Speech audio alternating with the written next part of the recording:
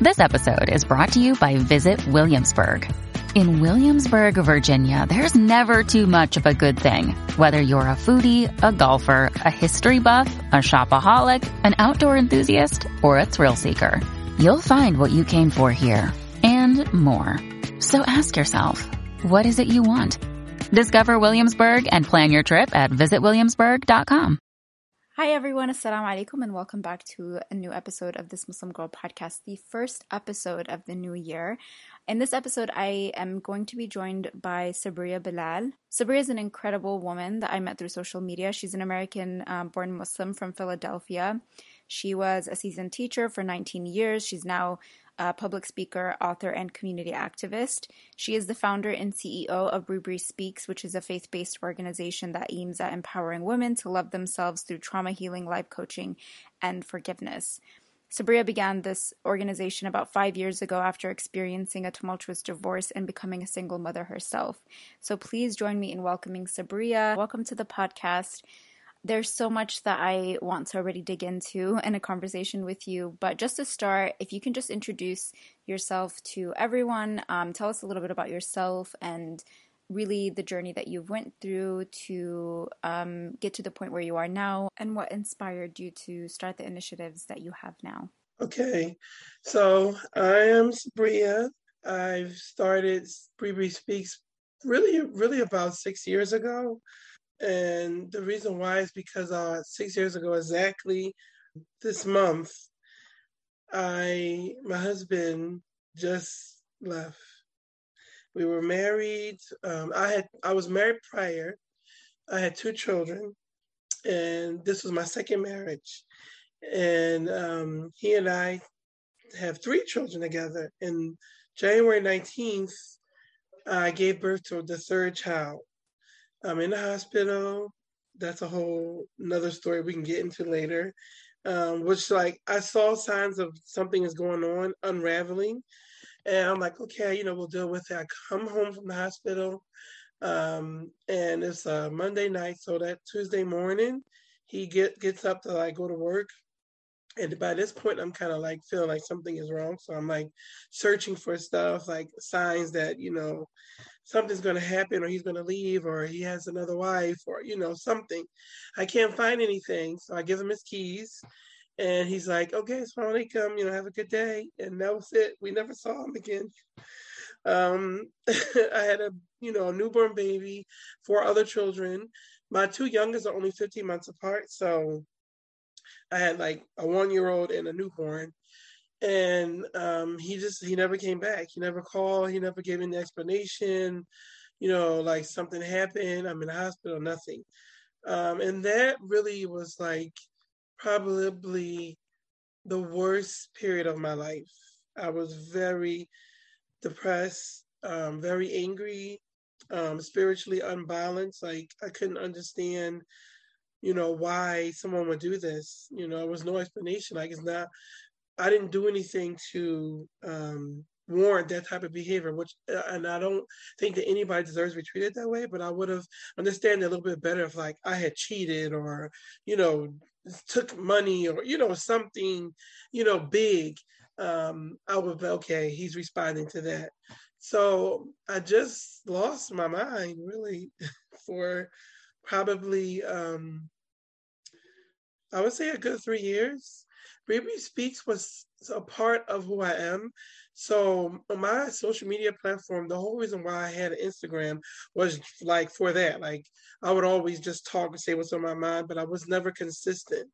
So I had been known to be Bree Speaks prior to this, but what made me more passionate and consistent and purpose and intention and more intentional in this work was me going through that, and just knowing that there's a lot of women that I've met over the course of my life, especially during that period, that don't make it out of that period.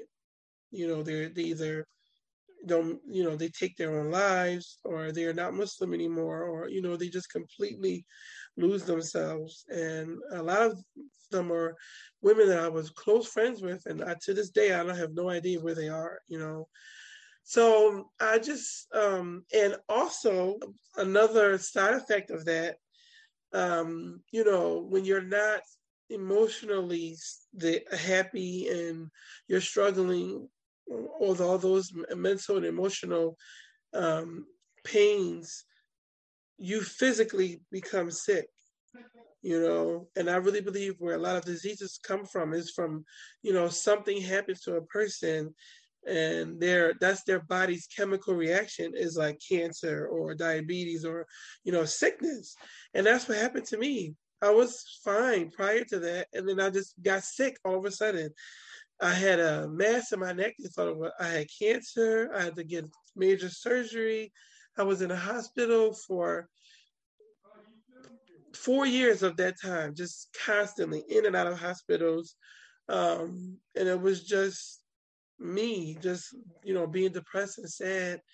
That was my body's physical reaction to it. So by year four of being in the hospital, I was just over it. I was just like, you know what? I'm going to die. The doctors are not in the business of curing. They're in the business of treating. If they cure you, they don't have business anymore.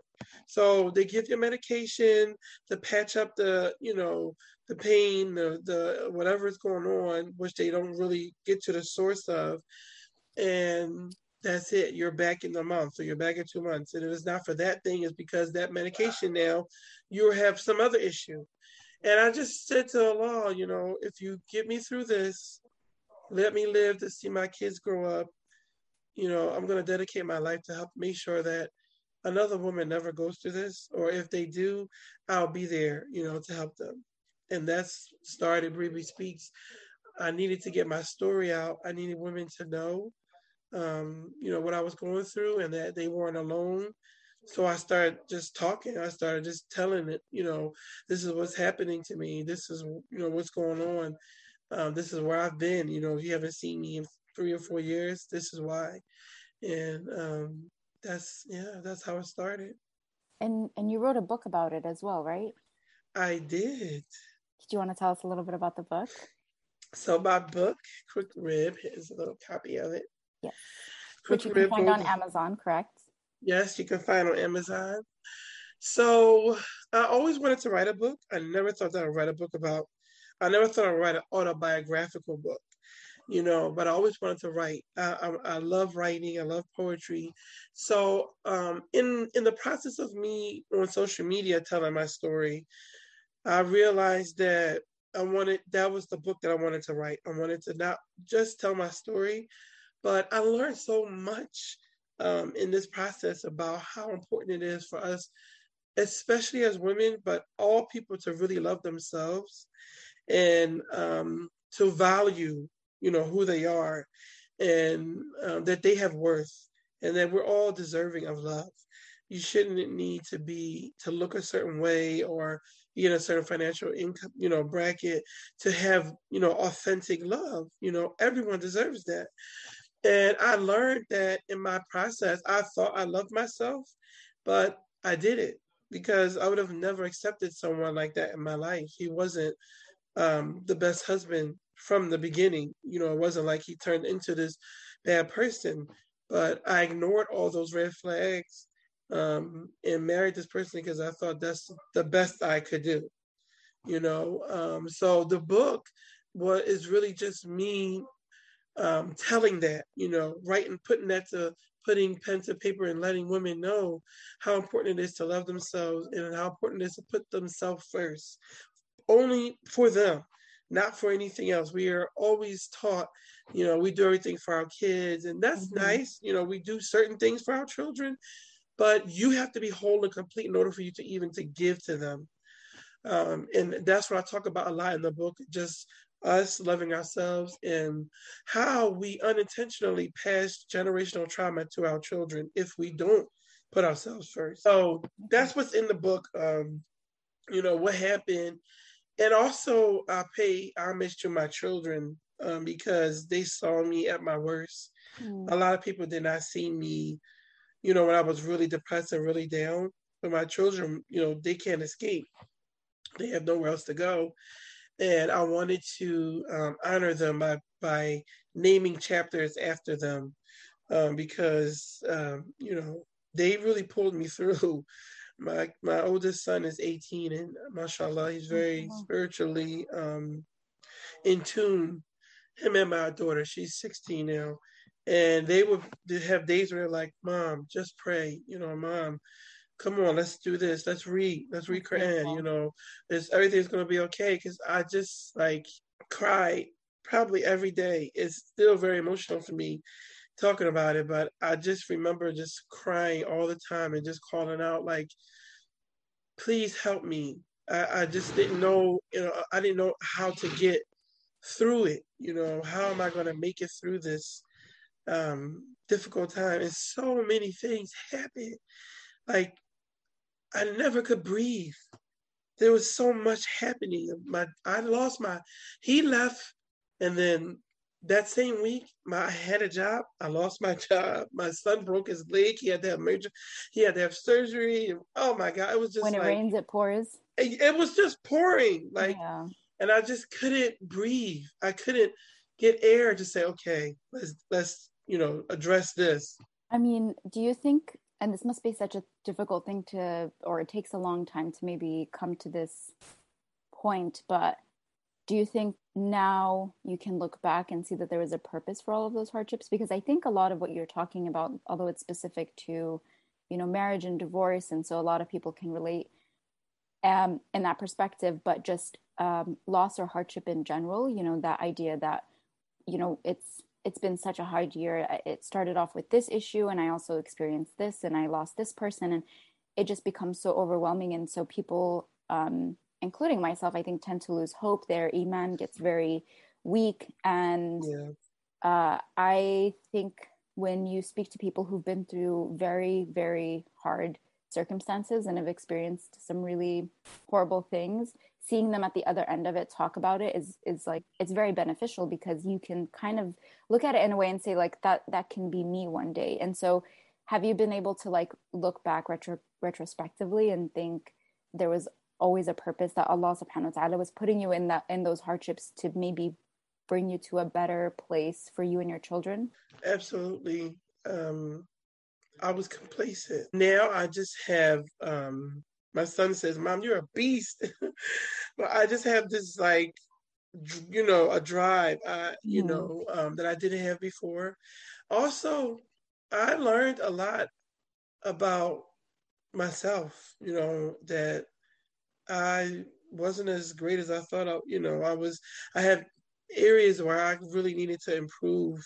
And I feel like all of that happened to show me that, like, there was nothing left but for me to look at myself in the mirror raw, and say, okay, you got some things, and So I probably would have never gotten to that point if all those things hadn't happened, because it forced me to change in order for me to, have better life and to push myself, out of everything that we was in. I had to change myself and my thought process. Like, I feel like as human beings, especially in any faith, we feel like we're entitled to what we think we want. Mm-hmm. And I had to think like, well, who do you think you are? That like, why could it not happen to you? Like, yes, why does Allah have to give you everything you want? Our goal is not really to enjoy this life to that extent where we never have things happen to us. The goal is to go through those things so that you have eternal life in Jannah. And I lost sight of that goal. I wanted to have everything I wanted now. I wanted the riches. I wanted the perfect marriage. I wanted everything, that I felt that I deserved. But who says that I deserved that? And that was really a hard lesson. I remember like praying tahajjud, and like really when I came to that realization, just like crying, like, I am so selfish. I'm so sorry, Allah. Like, who did I think I was that I deserved all that? Look at the story of the companions and the Prophet. The Prophet was like the greatest man ever. And look what he went through. Exactly. So who do I think I am that, I'm not gonna. So yeah, that definitely humbled me. It really humbled me a lot. Like now I don't, I just, life is just different, and people, are different. I'm not very judgmental. I just look at people as souls, and what can I, learn and benefit from them, and how can I, and vice versa, and not like, yeah, I think when we see people, we automatically like make up in our minds who we think they are. Oh, she's pretty. Oh, she's this. Oh, she's that. Oh, he's that. But I'm working my way through just a soul. This is a soul, that has come to my life for a reason, even if it's for 10 minutes. And what impact can I have on them, and vice versa? Because when I die, I'm going to be questioned about those 10 minutes, you know? So I try to really, really instill that in myself and my children, especially the younger ones, because if that's just how they're taught to be, then they don't have to unteach anything else. Yeah. I have to unteach myself to not. So yeah. It sounds like you're very intuitive about the interactions you have with people, but also with yourself. Like when you think about the person that you were and who you're becoming or who you have become. I liked what you said, because one of my favorite quotes or things that I've heard was there's an interview with Anderson Cooper and Stephen Colbert, and they're talking about loss, and it's on YouTube. I highly encourage people to watch it. It's one of my, I visit it pretty often because I think it's a very wholesome, like very eye-opening conversation. And there's a part where Anderson Cooper, I believe it was him, he was talking about how his mom used to teach him, like when he would say, well, why does this happen to me? And she would say, well, why wouldn't it? Like, why are you any different than everyone else who's experiencing loss and heartbreak and all kinds of trials and tribulations? Like, but she was telling him, like, why not you? Like, why would you believe that somehow we would be free of any of these things? And I think when I started incorporating that into the way that I started facing some, hardships, it was very comforting, because at least for me, what my struggle was is like, why me? And feeling sorry for myself, and everyone else is at peace and doesn't have problems, but I always feel like I have problems, and yeah, Allah, like, why is this happening to me? When you realize that really everyone is, I think it's like that main character syndrome where you just feel like the world revolves around you. I really think that changing your perspective on how you view your relationships and the relationship you have with yourself is very beneficial to having a healthier lifestyle or process, or having a healthier thought process towards facing trials and such. So I wanted to ask you that, I mean, you talk about like how you helped women or how you help women currently. Was there anyone in your life or anyone that you met that helped you in that way? Or did you just feel like you had to become that person because no one like you existed in your life? No, I met a sister during this time when I'm going through, all of this unexpectedly. And she and I became really close, really very quickly. I actually talk about her in the book, and she really helped me a lot. She was very patient with me. I whined probably way too much. Throughout the course of our friendship, I'm like, oh, I'm tired. And, I'm so, so grateful for her. I really pray that we meet in Jannah, and happy to see each other. I'm very grateful because that was what I needed. And she taught me, she didn't judge me. She didn't, I could be whatever I was, however I felt at the moment. And she wasn't like, well, you're a bad Muslim because you feel that way, or why are you dressing like that? Or, where's your scarf, or whatever. It was just, she just was like, she just let me be who I was. She loved my children. She would give me time, like, go have lunch. I got the kids, take a day off for work, or she'll call me like, what are you doing? I'm around the corner, come outside, yeah. So I don't know another way to say it, but she was like my guardian angel. She came at the point where I needed her the most. And I have so much love for her.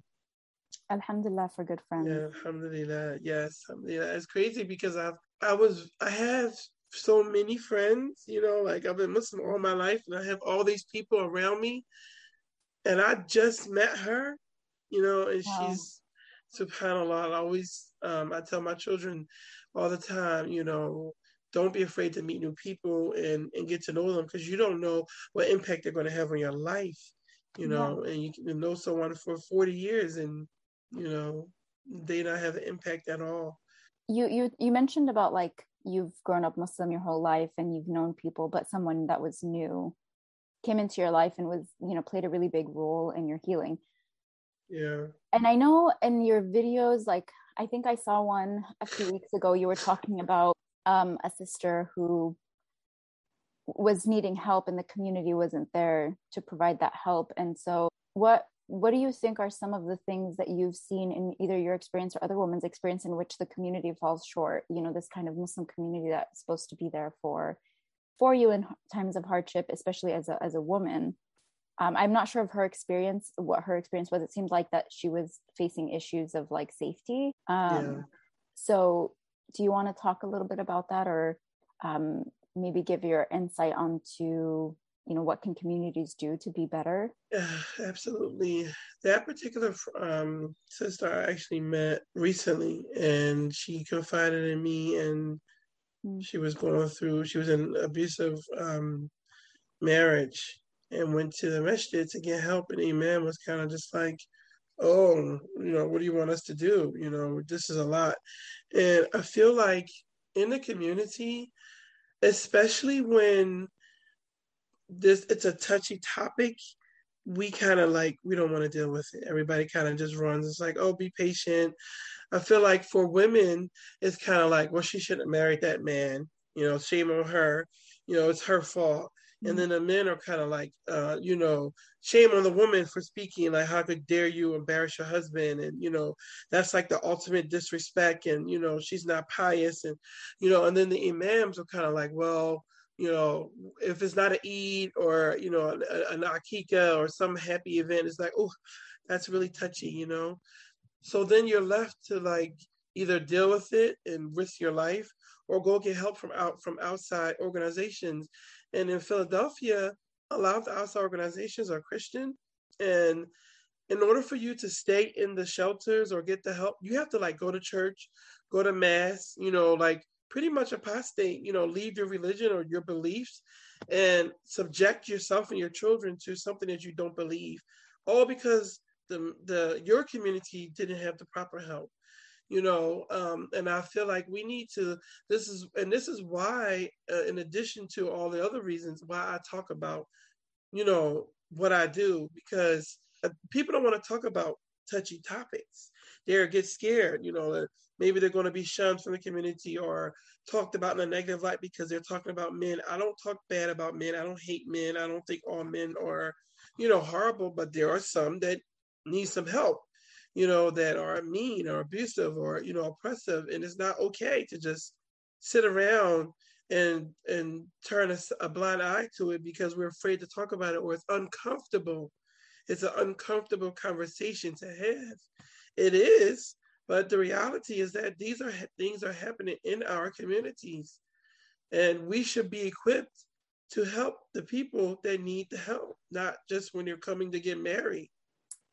I mean, do you see things changing, or do you see things staying the same? I mean, I think the people are slowly changing. They're more open and susceptible to these difficult conversations, sadly, because it's happening more often.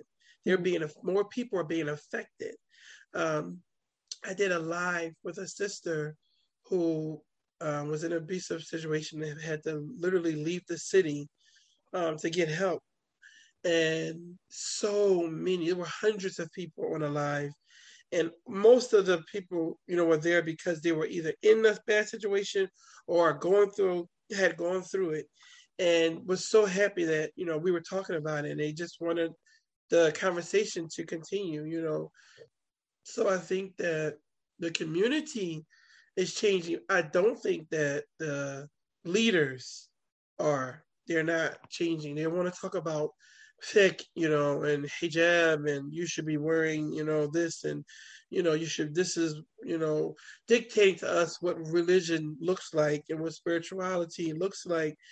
But do your job. You really do your job. When you have that title, it's not just to bash people and tell them what they should be doing and what they should be learning. It's to support a community in every aspect of the community, and that's why I think, especially here in Philadelphia, there's so many Muslims, like 450,000 Muslims here. Wow. And we don't have anything, but that many Muslims, that's it, and that's really sad, that all these years, my whole childhood growing up being Muslim, this is no different for my children than it was for me. And that's really, that's so unfortunate, because what you're lamenting about is really, I think, a common experience amongst a lot of different Muslim communities. Something I've even experienced. We just opened a community center, I'd say, within the last year. I was actually there yesterday playing soccer. We were jumping rope. We were doing double dutch, which I haven't done since I was like in elementary school, junior high. And it brought back so many memories. But we have this like gated, community center that is safe. And we have hours that are specifically for women and girls so that we can go and play sports and feel safe about it. And it's sad that it took this long. I mean, it shouldn't, it took the right people, I should say. It took the right people who stood up and said, we need this. And then they put in a lot of work to get that money behind it, obviously, because you need money to build, something like that. And so it just took the right people, and they worked very hard. And I'm very proud of my, that part of my community that did that, because they saw something and didn't just say like, oh yeah, that would be nice to have, but they actually put in the work to do that. Because it is sad that, like you're saying, you didn't have a lot of things, and we could attribute that to many different reasons, for a different generation. But like the fact that your kids are still also in the same situation is really unfortunate. And our Muslim communities should and could do better. We just, I don't know. I don't know what the change is. Like my community is different. I come from a predominantly Yemeni community. I don't know if you know people in the Yemeni community or kind of how we are. It's a bit conservative, but I think one of the things you were talking about the imam and stuff, but like they love to talk about women and talk about things that relate to women, except the things that we ask them to talk about. Or when you're saying like, hey, can you talk about this? Or can you talk a little bit more about how as a Muslim woman, I have the right, I have these rights and I can marry who I want, and he doesn't have to be Arab, or all these things. And then suddenly they're like, I don't want to make the fathers uncomfortable at Jumu'ah, but you don't mind making women uncomfortable when you're sitting there talking about what they're wearing or how they can speak or what they can do, or, how they need to be less ambitious so that they're more desirable to men, etc. I mean, I can go on for a long time about that. It's very frustrating. I want to pivot a little bit towards a kind of a different topic.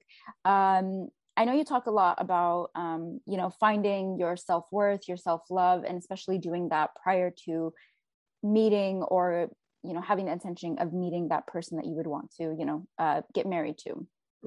And I know you've talked a lot about like love languages. You talked about red flags. You've talked about, first love yourself so that someone else can love you.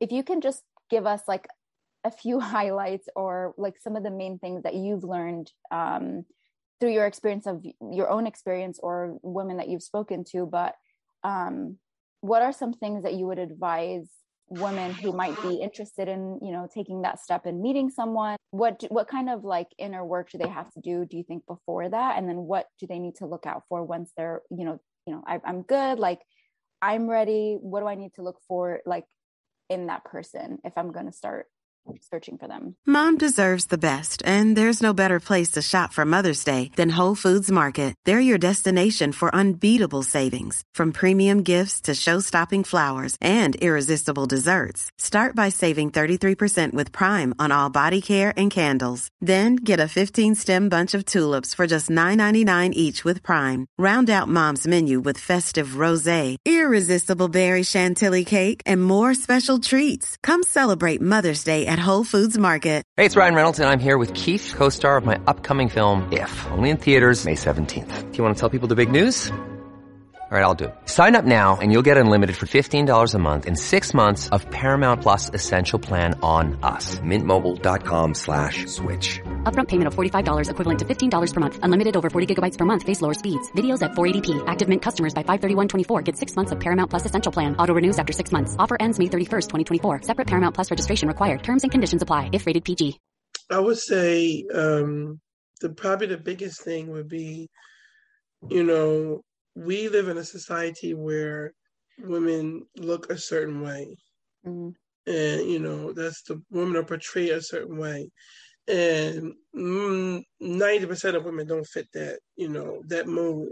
So you have to train yourself to love your insecurities, to love your, whatever it is about you that doesn't look like that, like me, I'm not a little woman. I'm 6 foot, so I stand out, mashallah, I stand out in the crowd. And I'm robust, my tribe is probably from Africa somewhere, Nigeria. So I trace my heritage. And so I have to love that about myself, because I can't change that. This is how I was born. This is how I am. And I've always encourage women that if they are able to change something, change it. If you don't like your size, you can lose weight, you can get healthy, go ahead. I'm all for that. But if you don't like the fact that, you have bags under your eyes, or, I call it the rabbit eye, I got the raccoon gene, or you have a deeper voice than women, or you have facial hair, or, you have to find a way to fall in love with yourself. And I promise you that you will meet a man who will love you probably because of those things. And it sounds crazy, but it's true, that you'll meet a man who loves women with whatever it is that, you think is unattractive. Or in my instance, a man who loves tall women, who loves big and tall women. So I would say first you have to fall in love with it. And I actually told this to a client of mine recently who was struggling with her body image after having 4 children. And I said, you have to look at yourself completely unclothed, in every part of your body. Say what you're grateful for about it. Not, if I could just have my stomach a little smaller, or if my skin was just a little no. We're always looking for the negatives. Always looking for the negative. We always do this as women. Even when we get complimented, if I was to say, "Oh, mashallah, Miriam, you are so beautiful. I love that scarf. Oh, this old scarf." You wouldn't, we're not you personally, but we have a hard time just taking the compliment. Like, you're beautiful. Mashallah, thank you. Not but, or if, and so we look in the mirror. I told her, look in the mirror and tell your body all the things about it that you love. It woke up, it carries you, it allows you to breathe. Can you see? Yes. Well, then you have eyes to see, you can hear, you can think, you have free will, you can feed yourself. How many people can't even feed themselves, can't digest food, or can't see, the beauty of the world. You have hair, you're so beautiful, you can do all kinds of things with it. Pull it up, pull it down. Every aspect of your body is it provides you with something. And then when you become a mother, it's a whole nother level of gratitude that this body carry a life, a soul. It nursed, the nourishment of a baby is solely dependent on the mother. That's so beautiful. That is a beautiful thing. So I told her that, and I tell a lot of women that, to do that, to be all the things that you love about yourself, and try not to mask yourself with things, covering up your beauty. Just be in your natural state and love yourself in your natural state. A woman that loves herself is very attractive. Confidence is attractive. Confidence is attractive. You mentioned a podcast. I was listening to a podcast.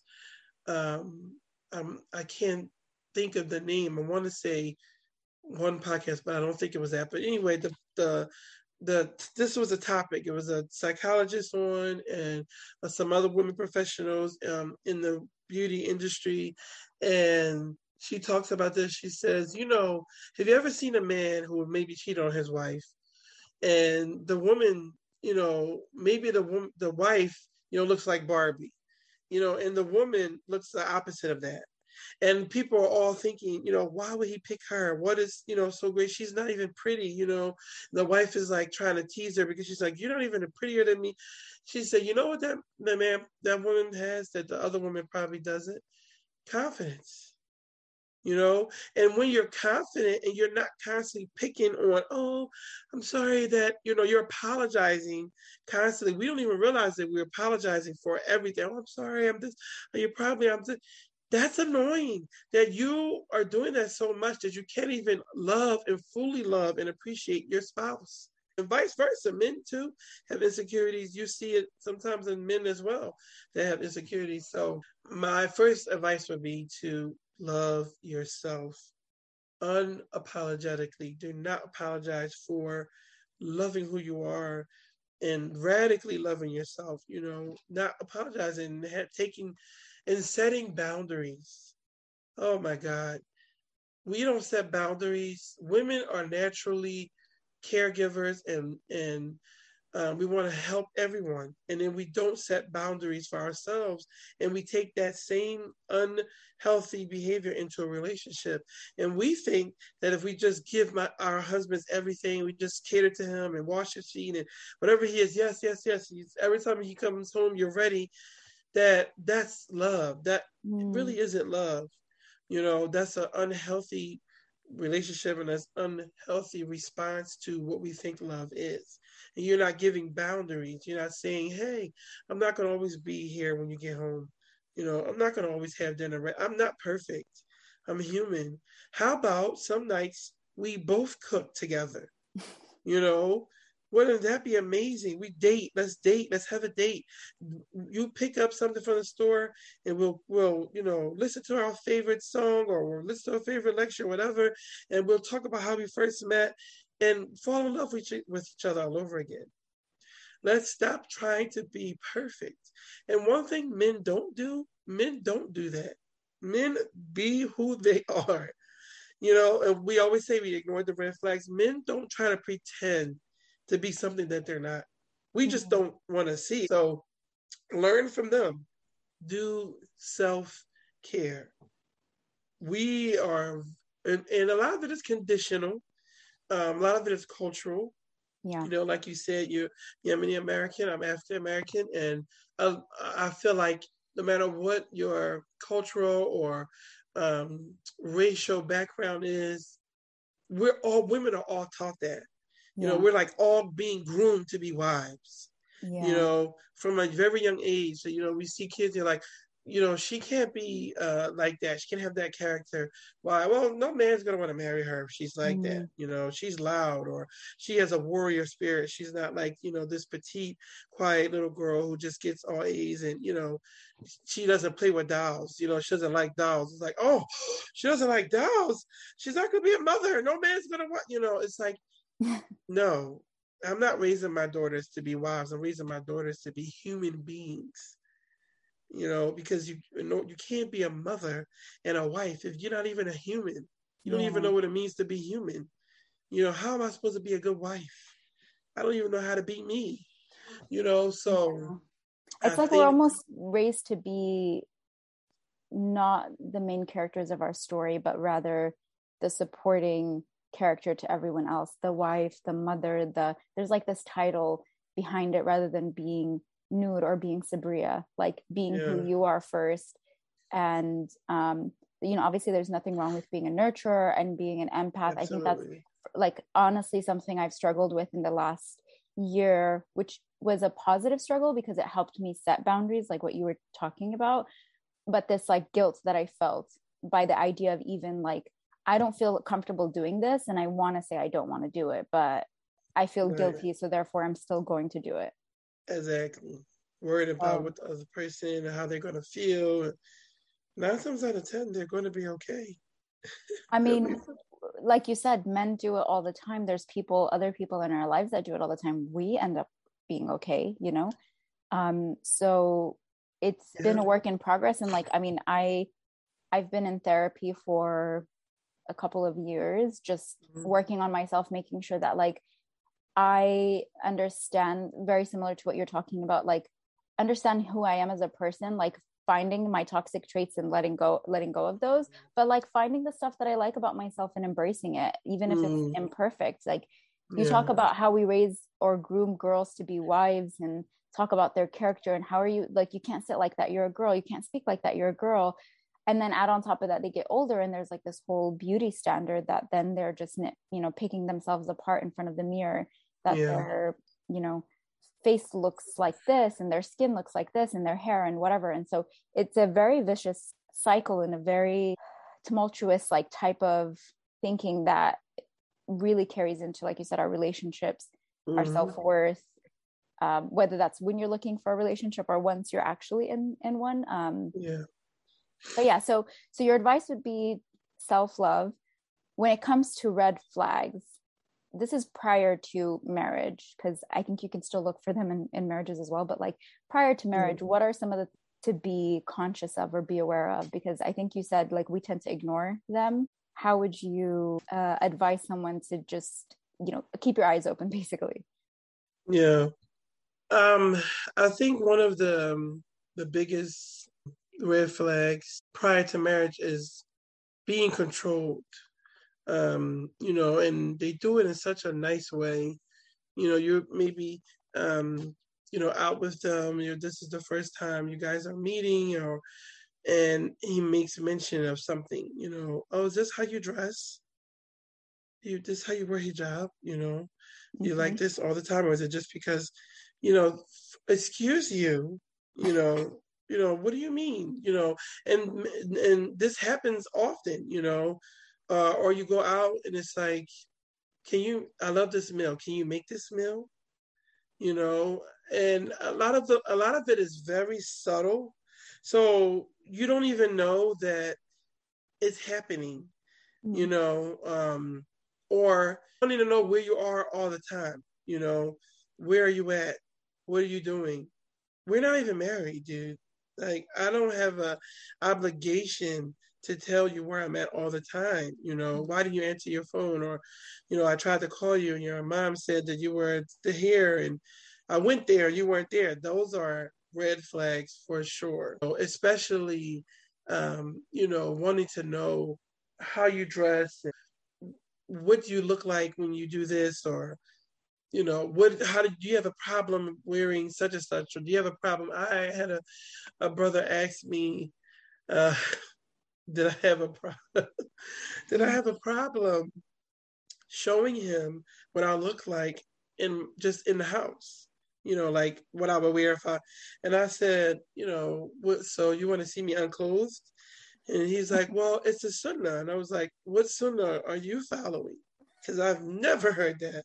He goes and digs and finds this like one hadith, where a Prophet sallallahu alaihi wasallam allowed a man to look through the window of a house to see the woman that he was going to marry.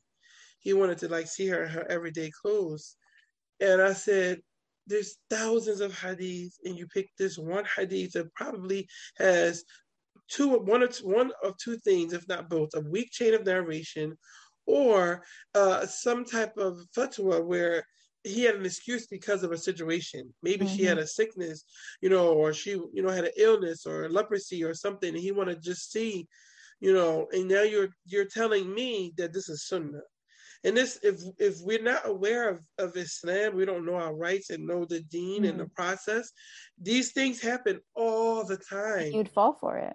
Yeah, imagine if I'm like, okay, you could see me, like, or just to be. Sometimes women are so eager to get married because you really like the person a lot, and so much is aligning. They, he's a good story to tell. He has all the things you want to be able to tell your friends. Oh, he's a doctor, and he's 6'2", and he has a house, and all these things, and and you feel like it makes you look better by marrying a person that's already established. And I would say to be very careful to marry someone who's already done the work to get where they are. A lot of times people don't want to include you in that. They don't want to include you. I did this. I went to school for 10 years. I had bought a house. I have now what are you going to bring to that?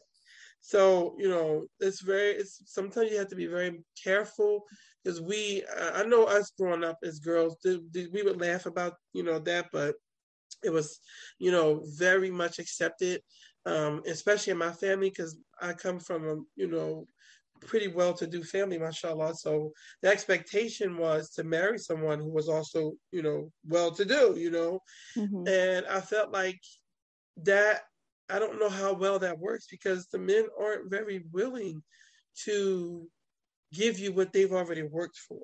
They don't feel like you don't deserve, this is my money, and I'll give you like a stipend. I remember my husband telling me, he's like, you can have a certain amount of money a month, but you need to work for what you want because this is my money, and I was just like, okay, lesson learned, I feel like it's so much more gratifying and more strength on the relationship when you two come in and work on something together. I feel like it builds so much more depth. I feel like a lot of my friends who are married to men who already had money, it's always this underlying thing, and it's not really talked about, but it's just kind of like, you have that because because of me. Yes. You didn't work for it, and do you think it's like an imbalance of like one person's ego, which maybe in the circumstance we're talking about, like a man's ego, him having, feeling like he has more power in the relationship. And so it's like, I did all of these great things. I'm such a great person. And your reward in this relationship is me. Right. And so I expect you to fit into my world by providing me what else is like in my vision, the perfect life. So I've already built my perfect career. I went to school. I have, my dream salary, whatever it is. I just need the perfect wife that's going to come and bring me those perfect kids, rather than seeing her and him as like two people, equals that can come together. And like what you said, build something together, rather than don't, like, whether you're in my life or not, like I already have a plan. Like you don't really matter that much. You're just like an extra piece. And if it's not you, you're replaceable. Basically, I can just go find someone else to fill that void. And so that's like, when you talk about red flags, I think someone who talks about themselves and about like their life as if it's like set and not like that someone else can come into it and add or be that other half of it is very much a red flag, unless that's something you're looking for. Like, I mean, some women are looking for that, and that's, I guess that works for them. Someone who's like, I don't have many goals, I'm not very ambitious, I just want someone to take care of me, I'll have kids, and like that's my dream life. If that works for some people, then great. But if you're obviously not that person and you're ambitious, I think it's important to find someone who's gonna honor that and like encourage that in you. Don't dim that light. Okay, so we're talking about in a video searching for things and like other people, like searching for things within, like, that you want. So like if you want happiness, don't go look for it in another person. You have to find that happiness within yourself to be complete, and then have someone who comes and complements or supplements that. Don't look for someone to complete you. And so accomplish that sense of identity and love that you would want from another person, but like for yourself first. So when searching for a partner, how do you think, or what's your idea of that then? Like, what is a partner? Because I agree with you. I don't think that you should look for someone who's going to fill voids that you can fill yourself, because then you're really depending, one, on a flawed human being to do that. And two, that person could be gone one day, as you know, like for different reasons, they could just be gone. And then what happens to you, you know? Right. So what do you think then is that role that person plays in your life? You're a complete human, you bring someone else, and what is their role? So I believe that marriage is two people coming together, sharing time and space, you know, sharing lives together, ultimately, of course, you know, to aid each other in getting to Jannah. And while you're on earth, if you meet two people or whole prior, the love and support that they bring in a relationship opens up all the things you have in ways you never thought that could be open. You know, like, so if I already love myself and I meet a man who loves me, who loves himself, then that gives him the freedom to love me in a way that I never thought that I could be loved. You know, like, I could only love myself. Okay, put it like this. You can be as complete as you can be single. And when you meet your soulmate, that's the completion. It's like the other half of what you already have. So you're saying that you have to complete your half. Because basically, if you fill up 50%, which is your 100%, but it's 50% of the relationship, then you come in together at 100%. But if I'm at like 25%, then I'm still missing half. I go into a relationship, that person is at 50, I'm at 25. There's still like that deficit of 25%, in which I'm asking them to fill. Right. That's interesting. Yeah. So you meet this person, and like, you know, I thought I loved myself. And then I met my husband, and he loves me in a way that I never thought. Because the beautiful thing about relationships is that the way you do things and your thought process and your story and your journey to where you are is not that person's way. So your idea, for example, when you get up in the morning, your first go-to may be, okay, get up, you know, brush my teeth. And your husband's first go-to may be get up and hug you. And you never thought of that, you know?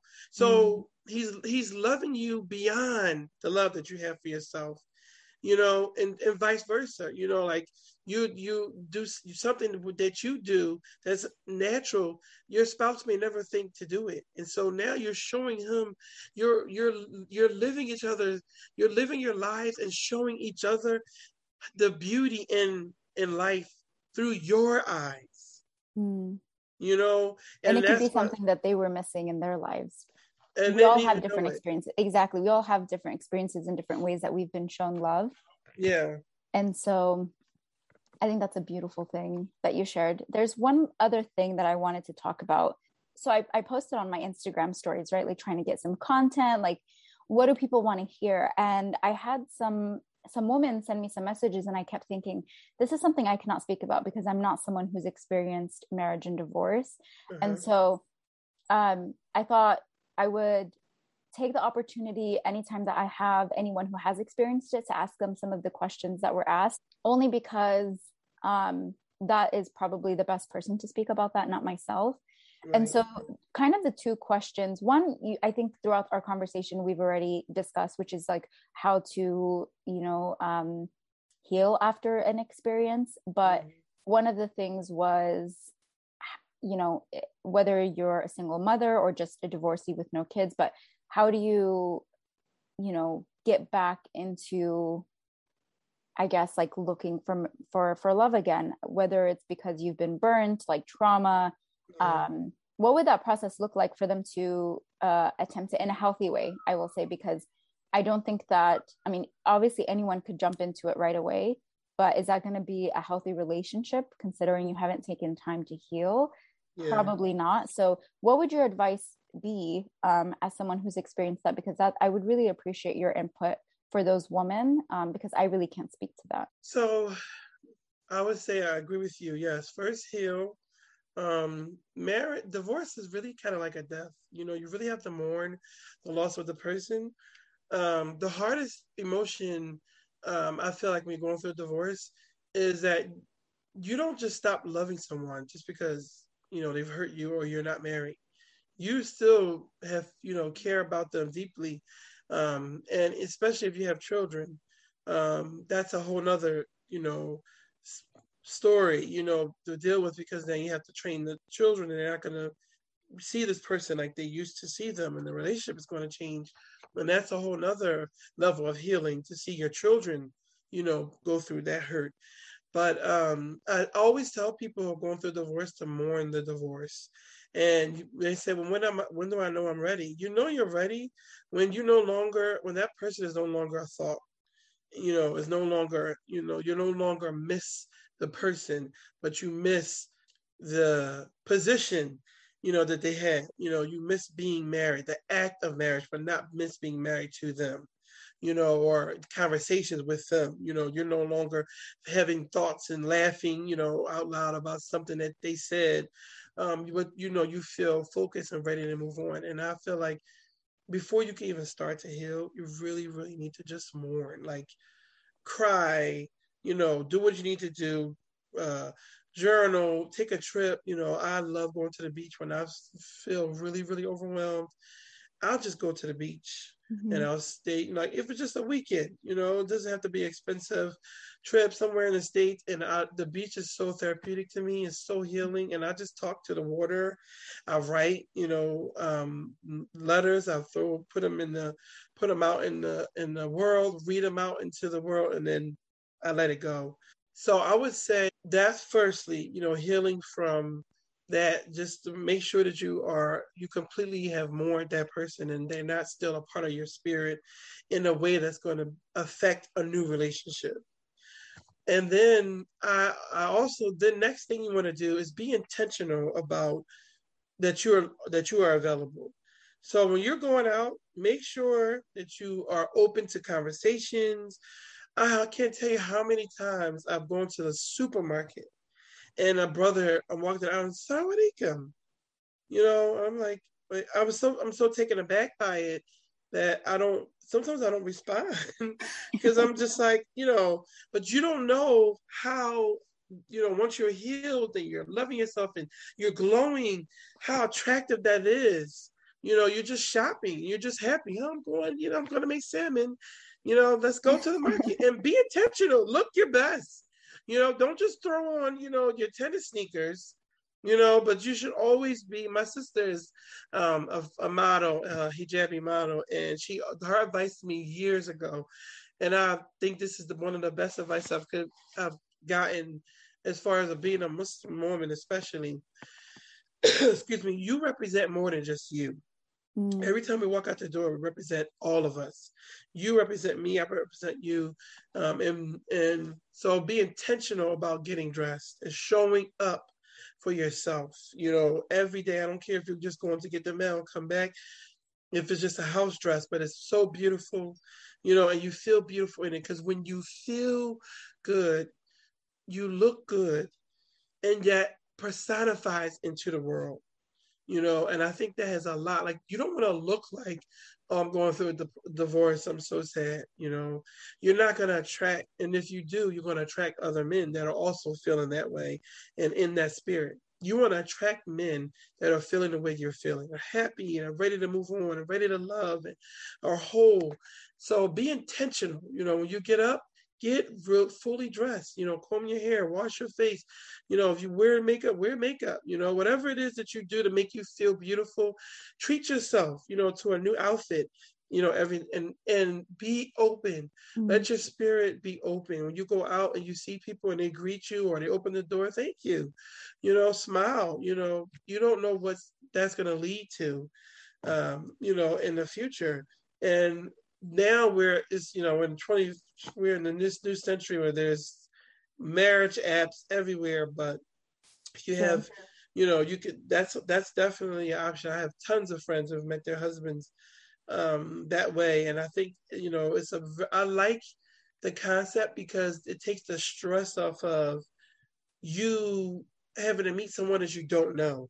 Yeah, you can talk to them for, as long as you feel comfortable. When you meet them, it's not as that nervous feeling of meeting a stranger, and now just like conversation is a little more easier because you don't have to pull from, what to talk about. But it also like expands your horizons, because then you're not just limited to the little community that you're from, because maybe there's just isn't someone for you there. And so I don't see it an issue if someone wants to, look elsewhere. I mean, technology, social media, like it's really opened up the world for you to meet. I mean, you and I met through social media. So if it didn't exist, I don't know, we would have crossed paths. Right. Yeah, absolutely. And so I think I would encourage anyone to be open-minded. But like you said, the work I think is the most important. I think no one can tell you how long it's going to take to heal from heartbreak or divorce or whatever it is. But I guess what I would add to that is that the one thing you can never get back is like time. And even if like in that process as you're grieving, like the relationship, don't let time pass you. Like you said, wake up and like have that good day, try to go grocery shopping, try to go for a walk, go to the beach, make use of that time, because you're not going to get it back. And one day you will heal, because everything does, come to not necessarily an end, but you grow through it. You learn to adapt with your problems. And so you will find a brighter day. You just have to make sure that you're not spending years sometimes just in the dark because you're waiting for that. And also, in therapy, they teach you, like, you do a lot of these practices because it's part of the process of healing, nature, going out, waking up. Like, I found that the days where I don't feel my best and I stay in my room, it makes things worse. Or at the very least, it doesn't make it better. But if I force myself and I go to Target and I just walk around and I'm shopping and just looking at things, I immediately feel better. Yeah. Not to say that retail therapy is the best form of therapy, but it's just, you meet a person, they say hello, they make your day, someone's nice to you, you buy some things for yourself that will make you feel good, and you go home and, you like put on a mask or whatever it is. Like, all of that is like really good things. And so I've really appreciated our conversation and our talk. I think that what you're doing is incredible, and I hope that this reaches everyone that needs to hear it. And I think, there's a lot of people that can apply a lot of what we talked about into their personal lives, whether that's because of relationships or not, or I should say romantic relationships. Is there anything else that you wanted to talk about? And then I also wanted to give you an opportunity to plug in anything that you got going on. I know you do like some coaching. You have your book, you have your website, you have obviously your Instagram, and I want to make sure that everyone's aware of where they can find you, and if they have, how they can get access to you if they need. Yeah, thank you as well for having me. I'm grateful for you taking your time out of your life. Along the lines of everything you said, just anybody who sees this, just make sure that you love yourself, and that you deserve love. Remind yourself every day that you are worthy and valuable, and you deserve love. Everyone deserves to be somebody, someone. So there's no conditions on that. Oh, and so where to find me? Oh, I have my Instagram is Bree Speaks. My website is breebreespeaks.com. I am a life coach, and I have actually I have a package for the new year, new you. What are you going to do? As a 12-week coaching course to help women who are have low self-esteem or experience trauma to heal and learn to love themselves. So that's on the website, and I speak. I'm a motivational, inspirational speaker. So people, will invite me to come out to the events and speak. I do that as well. I have one coming up actually. And you do virtual as well? Yes, I do virtual, both in-person and virtual events. So if you ever wanted to book me for an event, virtual would be fine as well. Perfect. And this is all on your website, correct? Yes, everything's on the website, or you could email me from the website for more information. You could message me on Instagram as well. Yes, and I'll have all that information as well in the description of the podcast. And then obviously when this airs, I'll be able to tag you in a lot of the posts so that anyone that listens to this can find you through my Instagram at This Muslim Girl Podcast as well. Thank you for tuning in to this episode, and thank you to our special guest. As always, follow This Muslim Girl Podcast on all socials to be up to date on all content and the latest episodes. Okay, round 2. Name something that's not boring. A laundry? Ooh, a book club. Computer solitaire, huh? Ah, sorry, we were looking for Chumba Casino. That's right, ChumbaCasino.com has over 100 casino-style games. Join today and play for free for your chance to redeem some serious prizes. ChumbaCasino.com. No purchase necessary. Void where prohibited by law. 18+ terms and conditions apply. See website for details.